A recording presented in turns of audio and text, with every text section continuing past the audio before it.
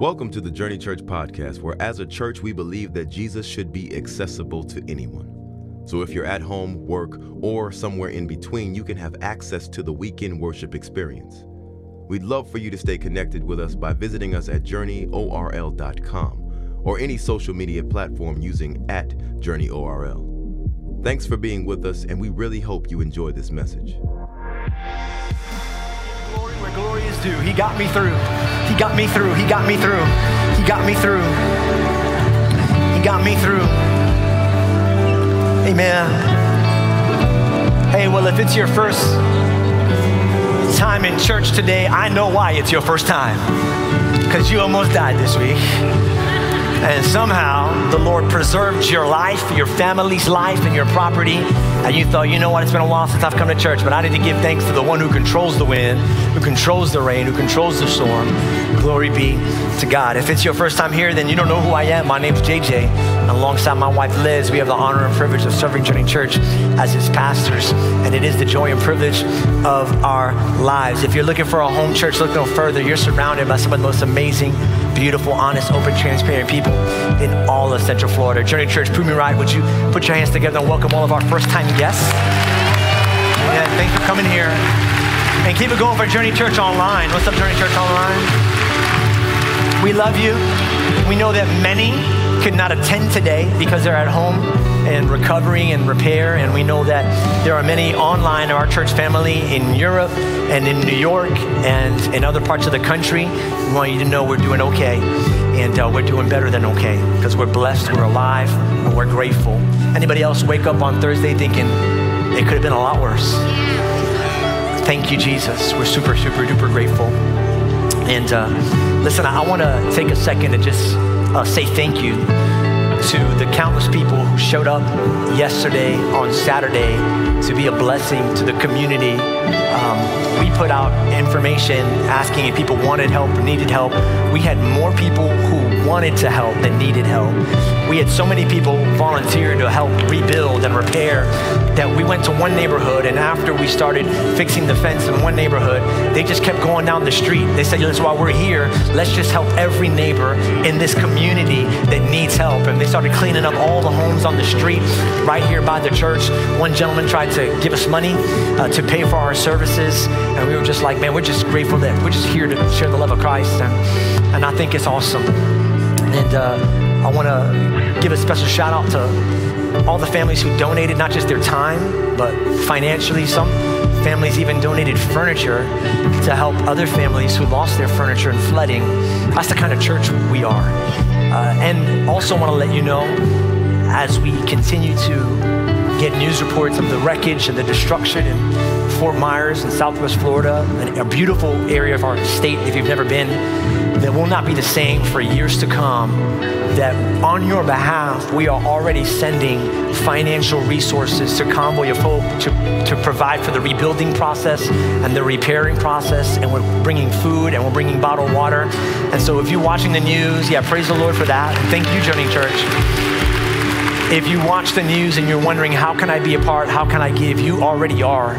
Every time you tithe, every time you give offering, we save portions of that just to be able to respond to disaster moments like that. I want to give a special shout out to Diane and Pastor Jenny and the rest of the serve team and outreach team that helped lead those efforts. It's a lot of work organizing it, but just so proud of you, Journey Church, and the way that you responded and will continue to respond. I want to say that if you still need help or if you would like to help, I want you to write this webpage down, journeyORL.com/hurricane. If you are watching online and you still can't access, I know that our neighborhood is still flooded. You can only get in and out with a Jeep. And so if you can't come to church, but you need someone to come to you, if you go to this webpage and give us your information, we will try and send someone out to help you in the next couple of days and weeks. We know that the process is going to be a while, but this is what the church should be, amen?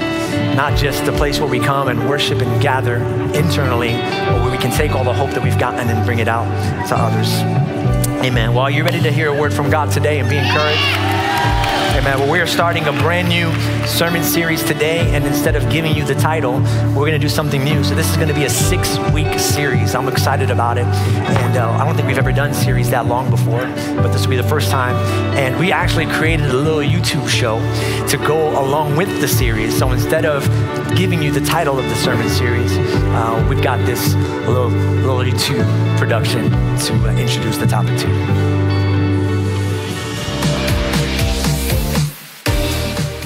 Hey guys, welcome to my channel. If this is your first time here, my name is Erica, and today we're gonna be learning how to strain pasta the TikTok way.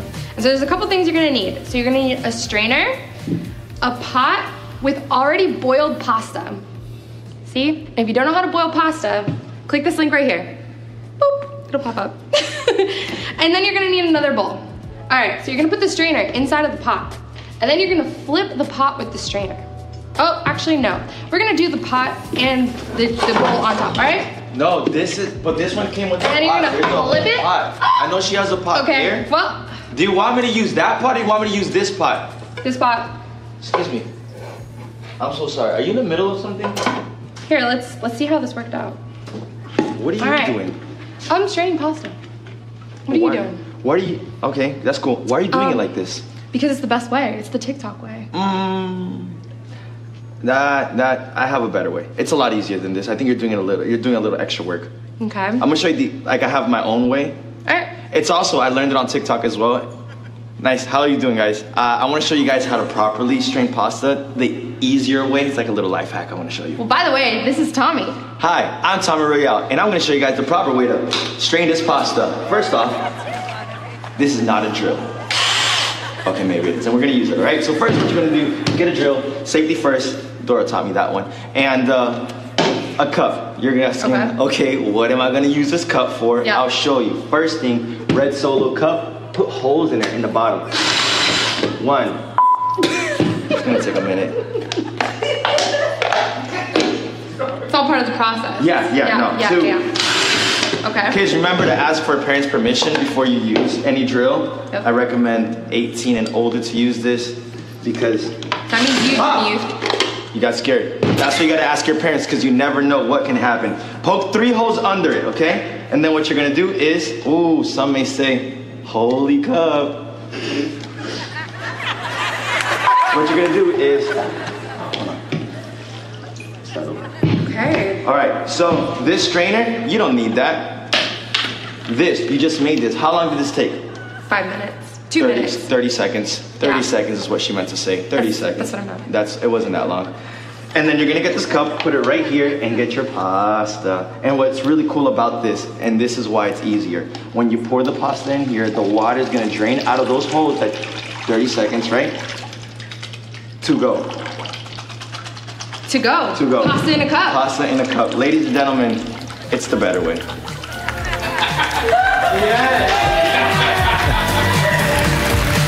We are starting a brand new series today called A Better Way. Tell somebody, a better way.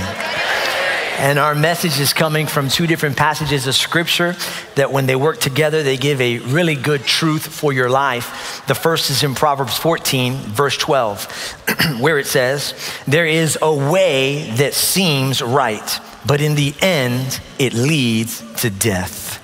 We just went from fun to death, just like that. And then John chapter 14, verse 6, where Jesus comes in with the other half of that, where Jesus said, I am the way, the truth, and the life. No one comes to the Father except through me.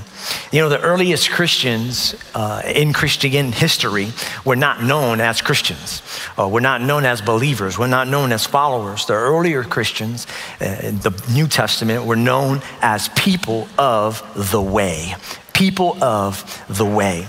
Acts chapter 9, verse 2, Paul asked for letters to the synagogues of Damascus so that if he found any of who were of the way, whether men or women, he might bring them bound to Jerusalem.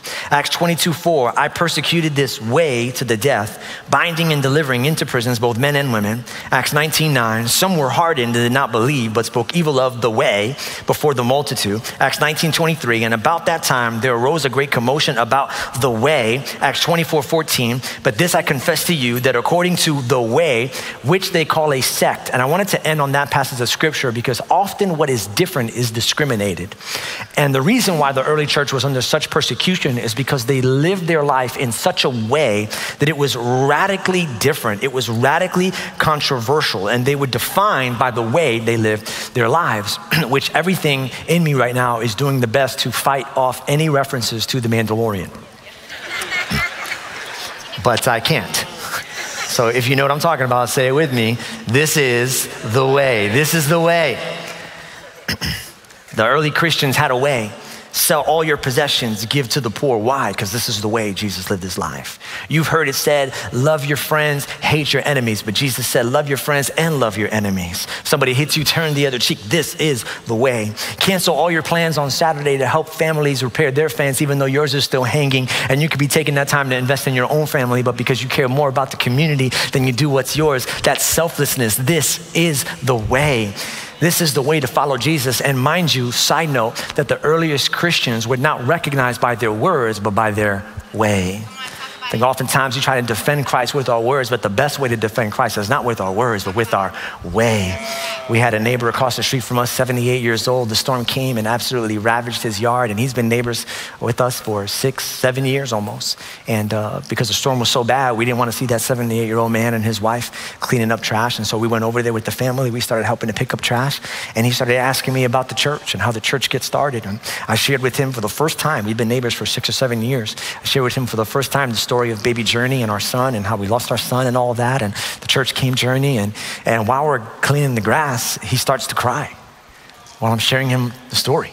I'm like, you okay? He goes, yeah, the pollen, it's just acting up and stuff. And then first time he's ever asked this question in 6 years of being my neighbor, he said, hey, where is the church? I told him where it was, and it sounded like he might come and visit. What's interesting is that I've been a pastor for 6 years. I've been his neighbor the same time I've been a pastor, but it wasn't all the sermons. It wasn't the words that made an impact. It was the way. Your way will always represent Christ better than your words. Always. And we all have a way. You know, we all have a way of living. We have a way of working. We have a way of coping. We have a way of handling money.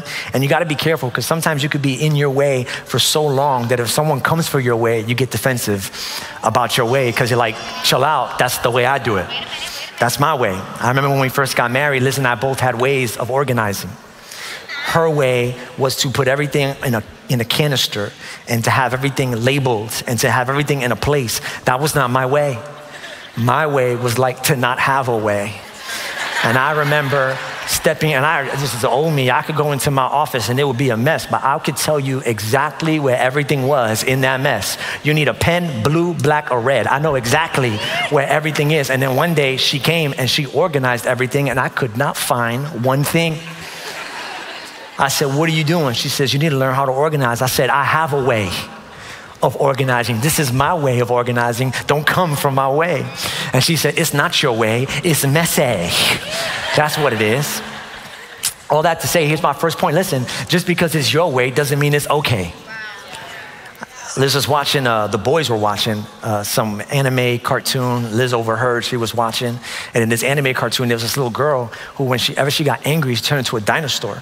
And then she started ripping up the neighborhood whenever she got angry. And then when she turned back into a little girl, her friend said, are you okay? And she said, yeah, it's just that every time I get angry, I turn into a dinosaur. And then the little kid said, it's okay, we all have our things. And I'm like, yeah, I mean, we all have our things, but she turned into a dinosaur. Like, that's a whole nother level of thing. Like, that's not okay.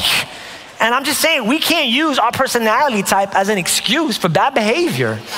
We can't talk to somebody and then they get offended, and then when they come to you for an apology, you could be like, well, that's just the way I talk. That's not just the way you talk, that's rude.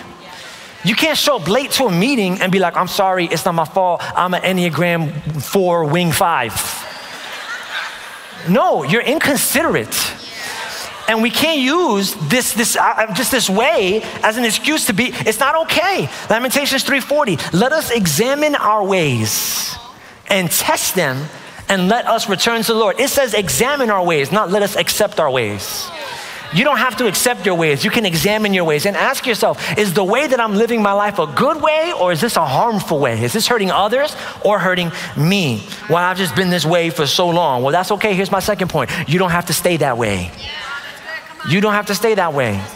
I had a grandma. I still have a grandma. I said had in the first service, but she's alive. But it's hard to count because she's been dead almost 3 times, and she keeps coming back to life. I tell my mom, the next time you tell me grandma's dying, I'm not going to believe it. I'm just not going to believe it. I'll meet her at the funeral. We'll just end it there. That's how we'll know. She's invincible.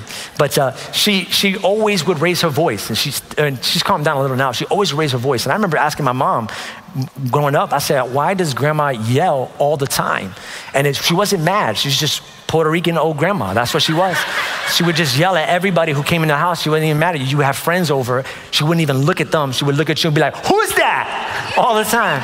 She's always a voice. And I asked my mom why she's like that. She said, she's just that way. And for a long time, I believed that some people are just a certain way and they're just going to stay that way because that's the way that they are. And but then, I met my father-in-law. Now, if you don't know my father-in-law, he's a great guy, but he raises his voice a lot. He argues a lot. He's very rarely ever wrong, doesn't apologize often, but he loves Jesus, and he allows people to Jesus, and he's the biggest servant. And I have to add those things just in case he's watching. I love you. But the other day, he's 75 now. The other day, he was in a conversation with my wife, and they were and she gave her side of the story, and he said to her, he said, you know what, you're right. She said, I gotta call you back. So on the phone, she said, babe, you never guessed what my father just said. I said, wow. He said, you know what, you're right. I said, wow. She said, I know, he has grown so much.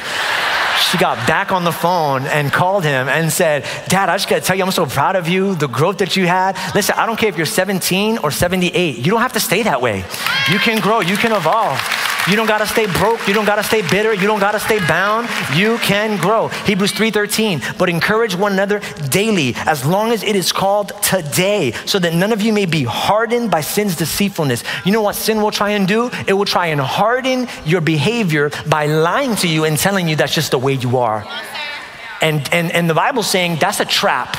Don't believe that. That's deceitful. As long as it's today, you can change. Today is the day of change. And now some of you are saying, well, that's okay, and I get that. And listen, this is what I really want to preach to you. Listen, for everyone here in the room, there might be a better way. Wow, that's good. There might be a better way. Now, I know doesn't seem at this point that this message is for you. I know I'm speaking to a lot of people in the room right now, and many of them are thinking, this is a really good message for my neighbor. He needs to know that his way is wrong. But most of us in the room do not think that this message is for us, because here's the thing about our way. We think that our way is the best way. And so the moment I talk about a better way, you're like, I know, it took me years to figure it out. That's what you're thinking right now. It took me years to figure it out, but now I got the best way, and I know it's the right way. And all I'm telling you is, listen, the ethos of this series, there might be a better way. There might be a better way. And by the way, see what I did there? Yeah. Proverbs 14:12, remember the way it was written. There is a way that, so you're not wrong. You don't think you're wrong because it seems right. It seems right. Now, why does it seem right? 3 reasons. Number 1, it seems like the right way because that is the way it was modeled for us. That's the way we saw mom do it. That's the way we saw dad do it. That's the way we saw our uncle do it. That's the way we saw grandpa do it. That's the way we saw our leaders do it, or them do it. That's the way we saw it. But just because they did it that way doesn't mean it's the right way. Proverbs 22:6 says, start children off on the way that they should go, and even when they are old, they will not turn from it. Now listen, this is a positive connotation, but more than a positive connotation, this is a scriptural principle. If you raise your son or daughter in the right way, then when they grow old, they won't turn away from it. But what happens if they're raised in the wrong way? Then when they get older, it's gonna be hard to turn from it as well. Liz and I were counseling a couple, and they got into an argument, and in the middle of the argument, they told us one of them got up and left. In the middle of the argument, I said, well, why did you do that? He said, because I needed time to cool off. So I left. I said, well, where did you see that? Who told you that was the right way to handle issues? He goes, that's the way my dad did it. And I'm like, that's not the right way. You don't leave to cool off, because some people leave and never come back. You can't use your emotions as an excuse to walk away from the person you love. You got to sit there and you got to work through it. The only people in the world who are allowed to cool off from their temper tantrums are toddlers. Right, that's real. Everyone else, you have to deal with the burden and the responsibility of being an emotional person, and you need to straddle those emotions and be an adult and conversate and walk through it. But it can be hard, which why changing your actions can be just as difficult as changing your accent. Because you were born with that surrounding. So it's a part of who you are. Sometimes it seems like the right way because everyone is going that way. Everyone's going that way. Everyone's doing it. Everyone's headed that way. This is what everyone I see all the time, celebrities, and this is what everyone's going. Matthew 7:13-14. Enter through the narrow gate, for wide is the gate and broad is the road that leads to destruction. And hear this, and many enter through it. Many are going the wrong way. Now this is big for everybody, but this is especially big for teens. Teenagers, this is especially big for you because anytime you want to do something, this is how you start off that your mom and dad doesn't let you do. This is how you start off your conversation. I just want to help you. This is not a good conversation starter. But all my friends, fill in the blank. But all my friends. Now this is for adults too, but I want to speak to teenagers just for a second. Never start a sentence with, but all my friends, because what you do when you say that, you are using your friends as the standard for your life. And I'm going to tell you right now, you don't want their life. Let me tell you something about your friends, teenagers. 32% of your friends have an anxiety disorder. Not that they had an anxious moment. They've been diagnosed by a doctor as having a disorder. 32% of your friends. 62% of your friends have abused alcohol, damaging their brains or their bodies. Out of all of the overdoses that happen in the United States, over 10%, 11.2% of them are your friends. And the second biggest reason your friends are dying, it's not cancer, it's not crime, it's not COVID, it's suicide. That's who you want to be like. You cannot allow the people to be your standard. Listen to me, majority rules is a great foundation for democracy, but it is a poor foundation for morality. Do not give people a vote on your way. There's only one way, the truth and the life. And lastly, it seems like the right way because it's the easier way. Sometimes it's just easier. But look what Matthew 7:13-14 says in a different translation. For the gate is narrow and the way is hard that leads to life. And because it's hard, those who find it are few. I remember the first and last time I ever did a construction job with my dad. He's a contractor, and he just left, but he would have laughed at this story. We were renovating a basement for one of his clients, and he put me in charge of cutting the 2x4s to put in the walls, and then the sheetrock go on, and we were framing. If you know anything about building, we were framing. And he always told me this. He said, son, measure twice, cut once. Measure twice, cut once. It's very well-known advice for those in the construction industry, but that just seemed like a lot of work to me. So I was like, I'm not gonna do that. So I took the piece of wood, 2x4, it needed to be a certain height to reach the ceiling. He gave me those numbers, I knew those numbers. I measured once and cut once, because that was the easier way. And then I got this bright idea. Now that I know how long they're all supposed to be, I'll just take this one and I'll take all the other pieces of wood and I will cut it to this length of this wood. So I cut all the pieces of wood to the length of the first one. And my dad came back. He said, man, you did such a great job. You cut all the wood. I said, yeah, let's go put it up. We put it up. It was about 3 to 4 inches short. There was a gap from the top of the 2x4 to the top of the brace of the frame. I looked at him. He goes, you know what? It's okay. It's just one piece.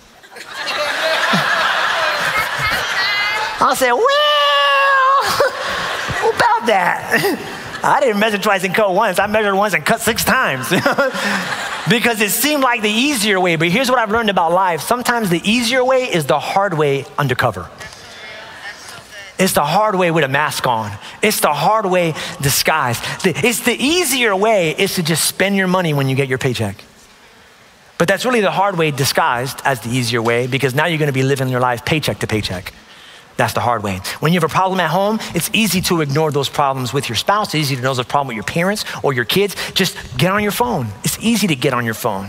Turn on the TV. It's easy to drown out the noise. But that's the hard way disguised as the easy way, because you know what's harder than having that conversation? Divorce court, family therapy, having to speak to a lawyer, a judge, and a doctor about problems you could have spoke about for free in your own time. But hard conversations are hard conversations, and sometimes we don't want to have them. Yeah. But if you go the easy way, it's the hard way in disguise. Listen, there's a better way, and it might not be the easiest way. It might not be the way you were taught. It might definitely is not the way that everyone is going, but it is the way, the truth, and the life. Now, I'm preaching like 2 sermons today because I had to set up the syllabus of what I want to talk about. The better way, that's going to be our foundation for this whole series. But now I'm going to talk about a specific way that we do things in life, and every message is going to deal with a specific way. And I want to speak to you today. This is the title of the message part B. I want to speak to you about, listen, a better way to be somebody. A better way to be somebody. You know that you were made in God's image. You were made to be seen. You intuitively yearn for this. The little girl, if you have a little girl, if you remember being a little girl, the moment that she can spin, she will put on her princess dress, she will find daddy, and she will spin for daddy. Look how beautiful I am, daddy. She wants that attention. The boy, the moment that he can put 2 Lego pieces together, he's gonna put 2 little pieces together. It doesn't even look, daddy, look what I built, daddy, look what I built. Justice and Zane are 9 and 10 now, and anytime they beat a level in a video game, they're not the boss, just the level. Daddy, look what I did. I beat the level in the game. Why? We yearn for attention. We learn for people to look at us, tell us it's a good job. And whatever you call it, fame, ambition, success, significance, call it what you like. I want to tell you today, it's not bad to want those things. The purpose of being seen is built into you. It's not bad if you want to be seen, as long as you know that the reason why you were created to be seen was so that others could see Jesus in you. It's like me sometimes. If you've been to our church for any amount of time, you know that I don't dress myself on Sundays. Now, if you're new to this church, a caveat, I dress myself every other day. I feel like I need to say that so that people know like I am an adult. You know, I have grown up.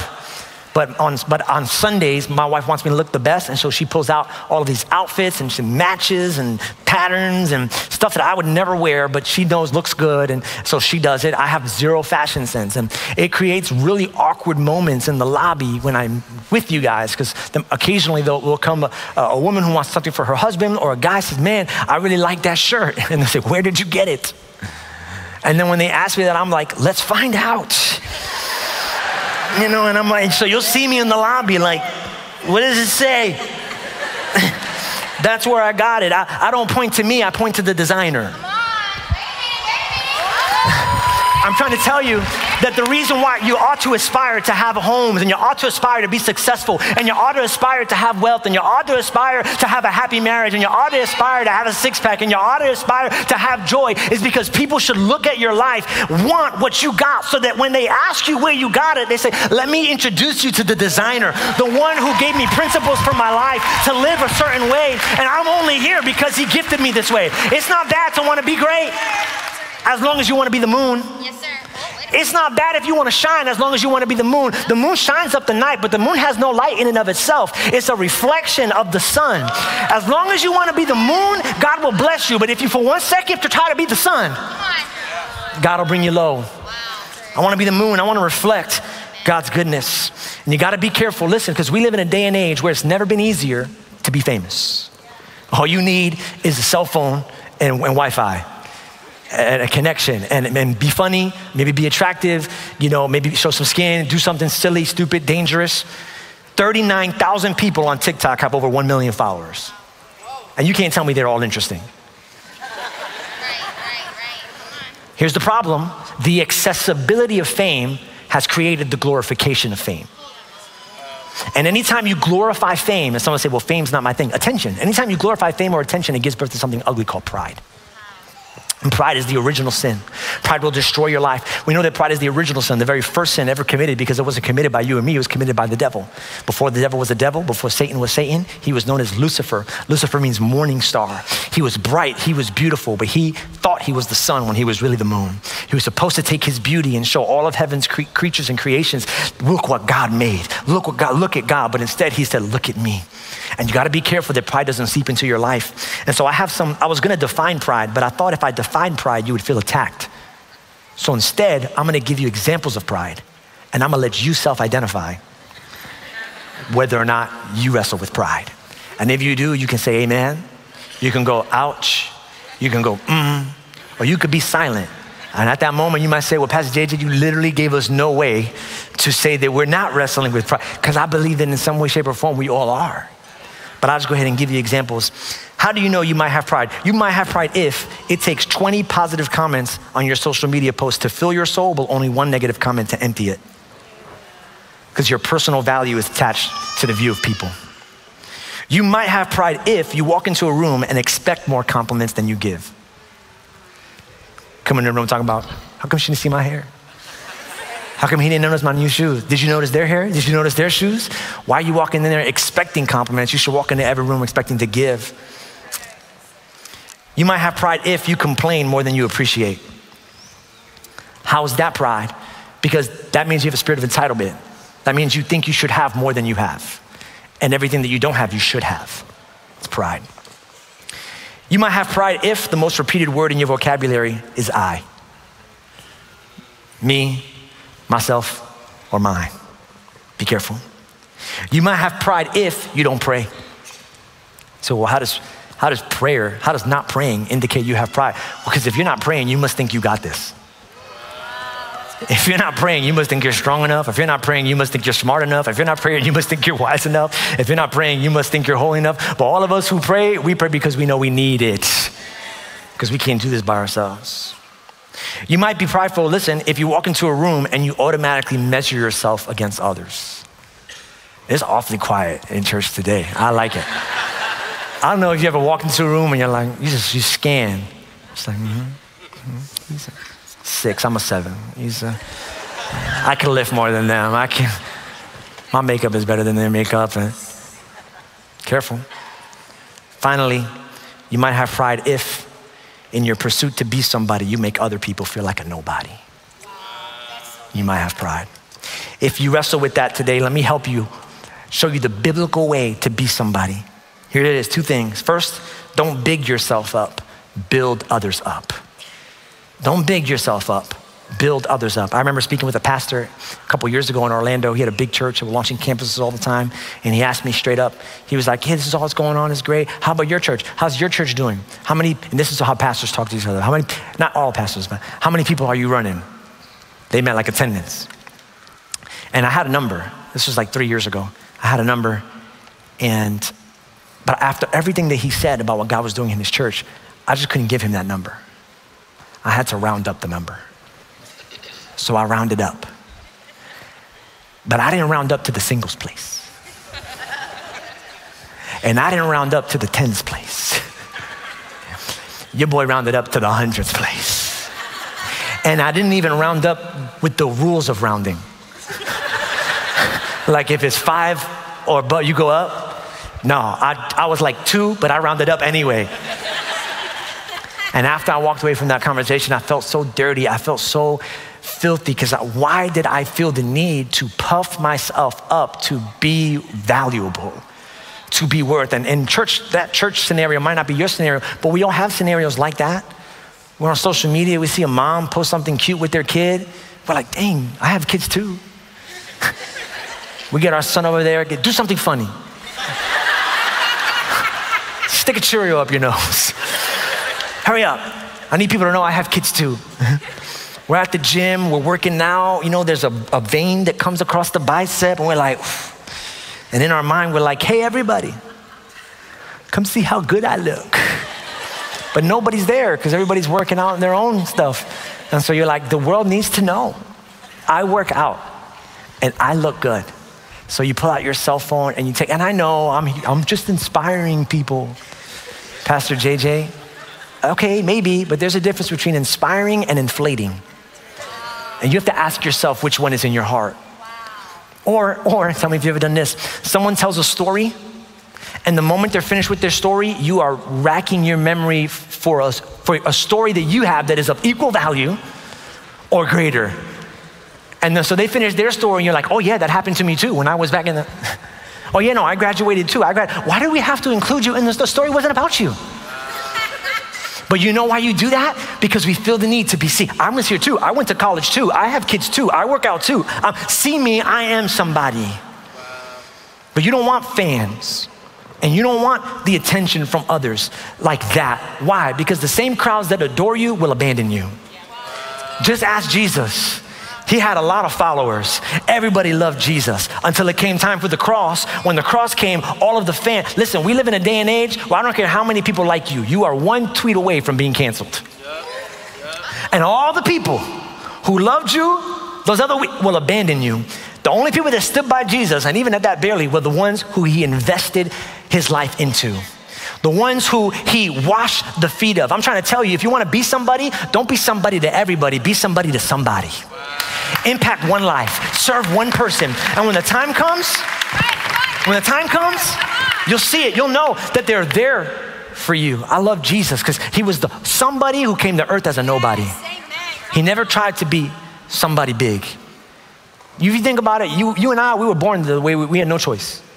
Skin color we had, acne we had, hair we have, lack of hair we have. We were born into the world. Jesus was the only one who could have NBA 2K'd himself. He could have came to earth and customized himself, you know? 6'3", the Bible says he came to earth in a way that drew no earthly attention. Son of a carpenter and a teenager. Why? Because he knew that he didn't need to be somebody in the world's eyes to be somebody. He just needed to serve somebody. He just wanted to be significant, not successful. Numbers 12:3. Now Moses was a very humble man, more humble than anyone else on the face of the earth. That's cool. If you want to learn how to be humble, study Moses' life. I only have one problem with this passage. Who wrote Numbers? Moses. So Moses is writing the book, and it comes time he finished verse 1, he finishes verse 3, he's like, I'm gonna keep it 100. You know you prideful when you speak about yourself in the third person, right? No, the Bible can't lie. Now I am very humble. In fact, I'm the humblest man on the face of the planet. When I'm telling you don't big yourself up, you might think the only alternative, if I'm gonna be humble, is to think that I'm not special. But that's not what Moses is teaching us. Moses knew who he was. He just didn't draw his value from that. Humility, listen to this, write this down if you're taking notes. Humility is not thinking less of yourself. Humility is thinking of yourself less. It's putting the needs of other people ahead of yours. I know I'm special. I know God's got a calling in my life, but I don't care about those things. What I care about is using the gifts that he gave me to help other people in their need and in their life. I'm not thinking Moses didn't try to build a name for himself. He tried to build a nation for God. That's what humility is.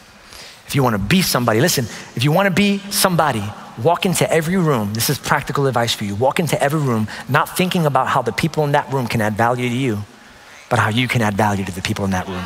That's the biggest change for your life. That's a good time to clap too, because I don't want to call my shot like that, but I just need you to own it.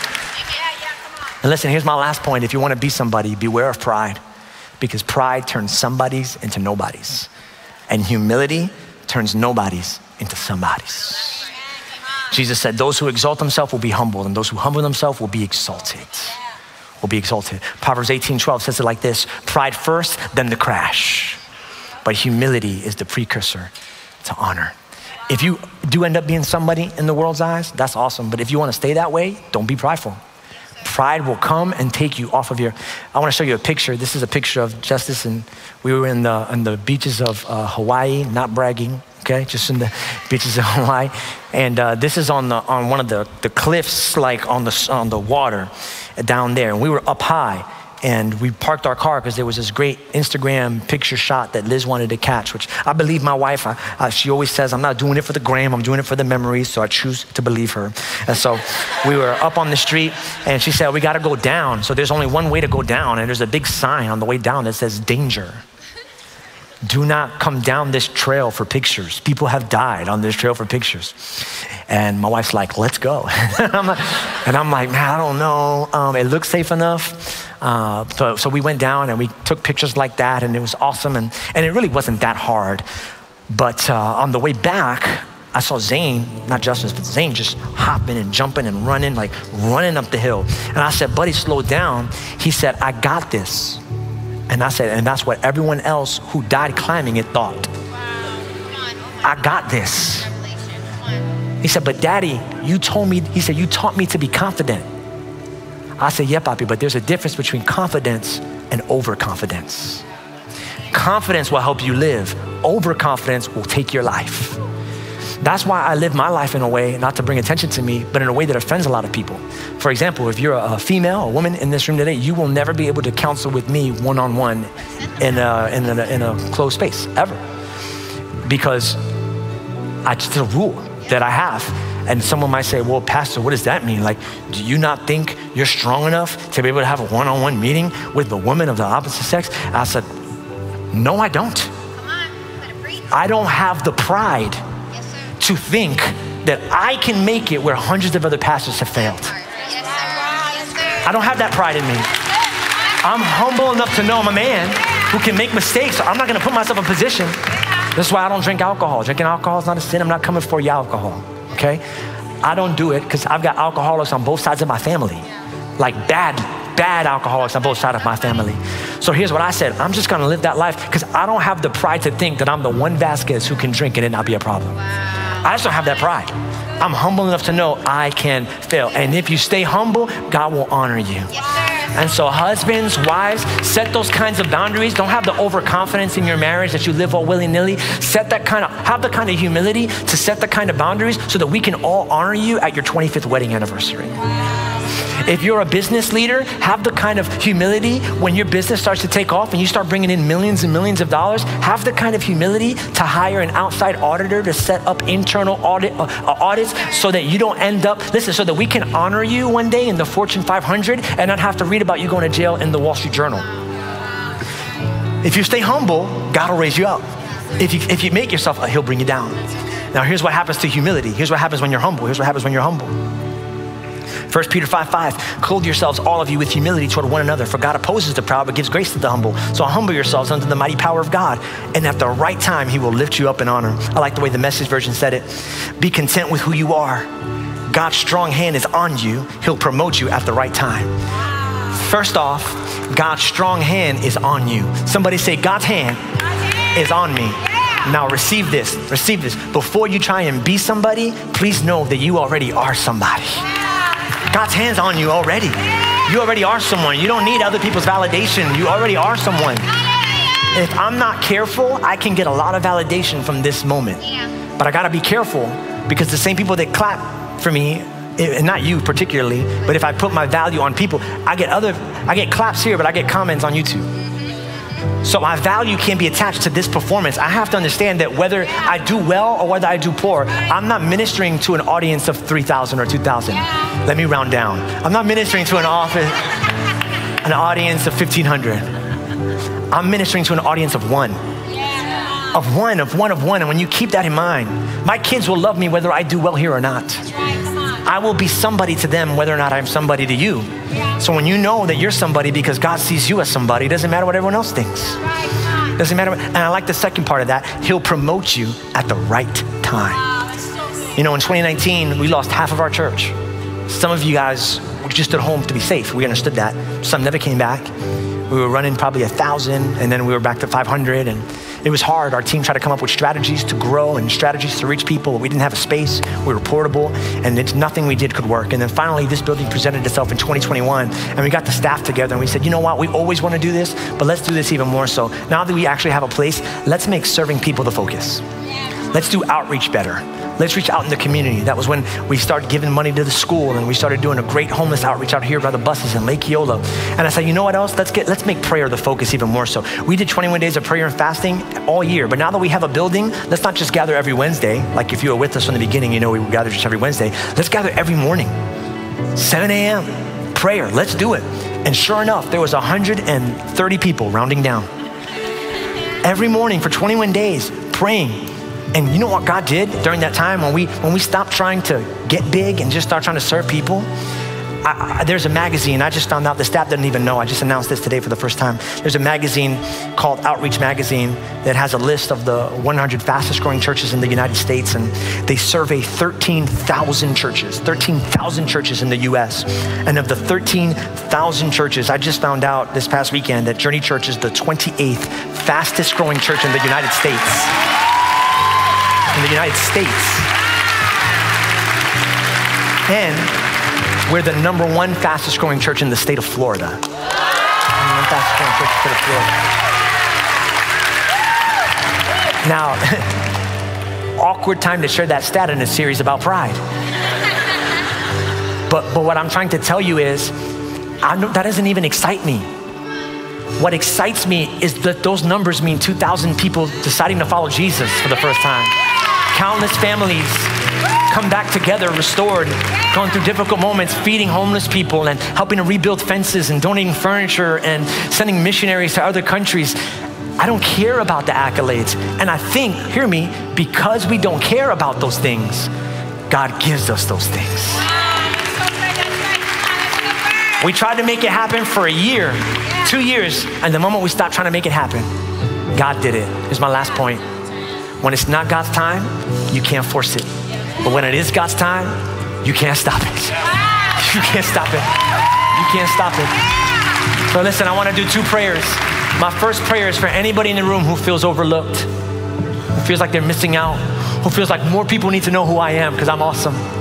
You are, and the time for your promotion will come. But for now, stay humble, stay low, and trust that God will exalt you at the right time. Every head bowed, every eye closed. Father, we thank you right now. We pray for a spirit of humility in this room. God, there's a better way to be somebody, and it's not trying to make it about us, but serving and caring and loving, keeping our head low and our heart pure, loving those who are different and broken and empty. Give us a spirit of humility in this place today. In Jesus' name we pray. Amen and amen. Now look at me, I got one more prayer, and that's for anybody in the room today who you've been going through a difficult season in life. Can I give you a new framework for the difficulty of your season? What if it's not a suffering season or a difficult season? What if, ready? What if it's a season of humility? What if God had to allow some things to happen in your life to bring you low if you don't know Jesus? What if God had to allow some things in your life to bring you low so that you could get to a point in your life where you go, I can't do this without you, Jesus. I need you. If you're in this room today and you do not have a relationship with Christ and things have been hard, there was a purpose for that hardness. God was trying to humble you so that you could lift your eyes to Him and so that He could lift you up. One more time, every head bowed, every eye closed. If you don't have a relationship with Jesus and you're ready to receive the humility, the humiliation that comes with struggling and wrestling so that God can lift you up and pick you up and take you forward. If that's you, on the count of 3, I want you to raise your hand as a signal and sign to Jesus. I'm ready to be lifted up, Lord, because I'm humbling myself today. I need you, and I can't do this without you. All over this room on 3, I'd love it if you lifted your right hand as a signal and a sign so we can pray for you. 1, 2, all over this building, if that's you. 1, 2, 3, shoot that right hand up high right now. When I see that hand, I see it, I see it, I see it, I see it, I see it, I see it. Repeat this prayer after me, everybody. Father God, I humble myself today, and I declare I need you more than anyone or anything else in my life. I don't want to be somebody. You are somebody. I already am somebody. Forgive me for my past. Come on, sing this out loud. Forgive me for my past. I trust you, Jesus, for my future. In your name I pray. Amen. We hope you've enjoyed this message, and we would love to hear your story and how this ministry is changing your life. Please email us at amen@journeyorl.com. And if you would like to support financially, you can give online at journeyorl.com/give. If you're in the area, join us on Sunday for the full experience. Have a blessed week.